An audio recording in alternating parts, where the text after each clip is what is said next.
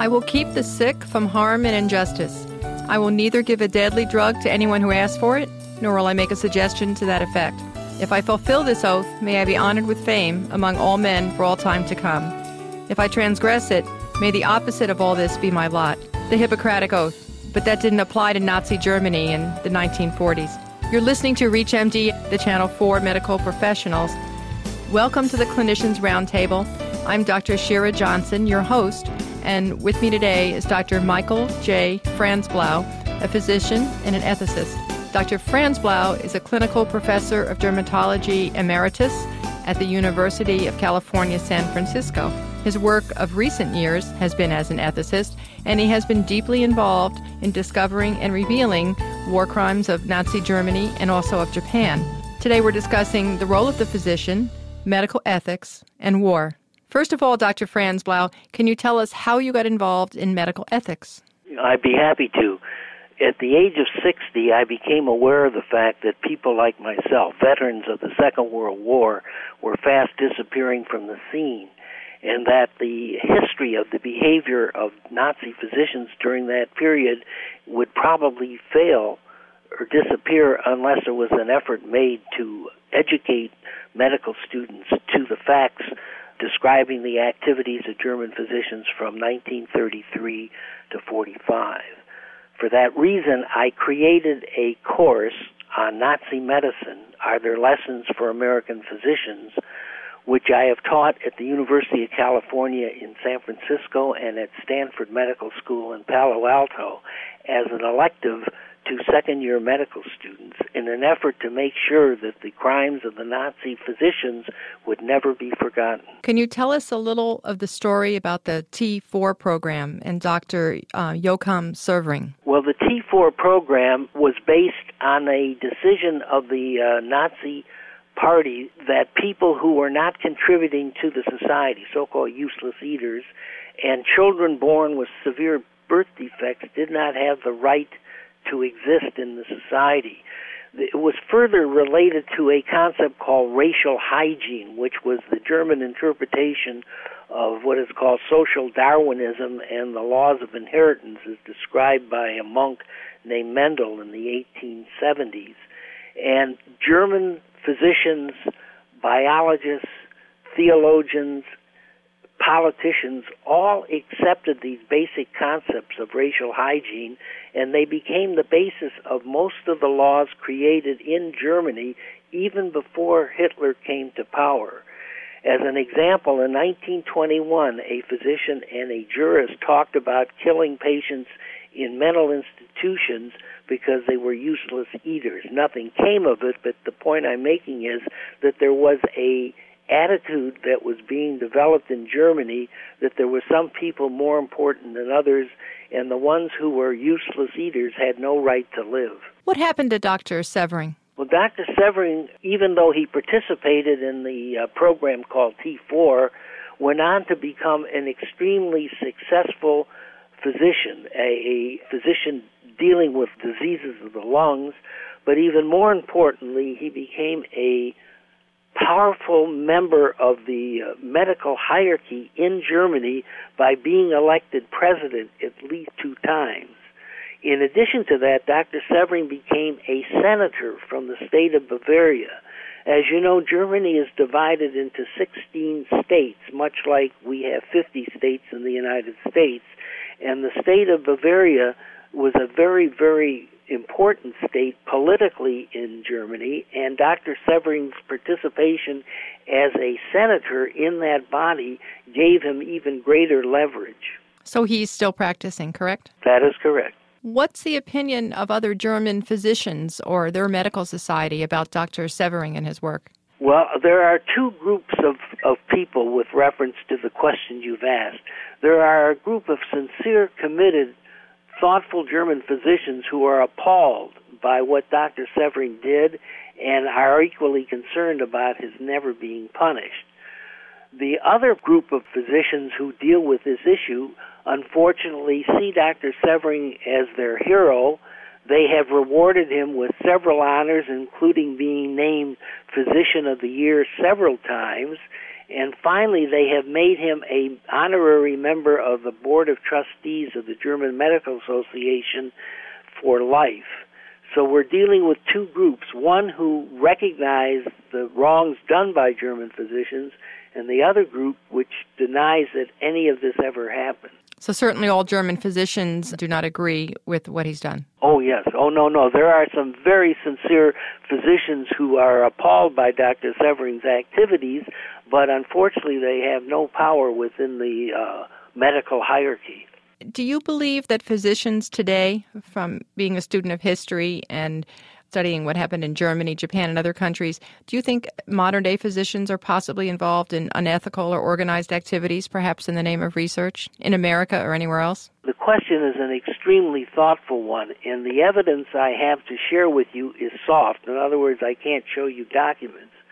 But I will give you two examples that come to mind in terms of violation of what we consider the standards of medical ethics as of this moment.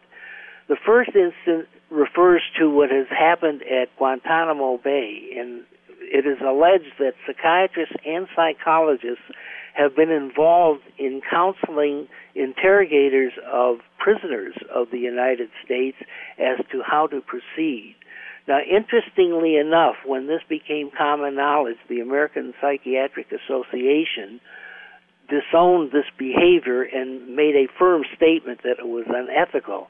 The psychologists have not taken that same position. I'm not sure as to where they're at, but this is, in my view, a demonstration as how physicians can be used for a purpose that is not in the best interest of the patient. The second issue I would share with you actually comes to me from Russia, in which an opposition leader to Mr. Putin was hospitalized in a psychiatric hospital and treated with powerful antipsychotic drugs by injection, demonstrating again where physicians were used for political purposes that certainly were not to the benefit of the patients they were caring for. Tell me, Dr. Franz Blau, from your experience, can you teach ethics? Are medical schools today capable of transmitting to medical students a code of ethics, or does right and wrong have to come from within? Well, again, an extremely thoughtful question, and my answer will be twofold. Number one, it is my hope that being raised in the democratic society we live in, that all of us come to adulthood with a strong sense of what is right and wrong. But it is my belief that medical ethics can be taught. And I'll base this on an experience I had approximately 10 years ago at an Eastern medical school where I was invited to give talks.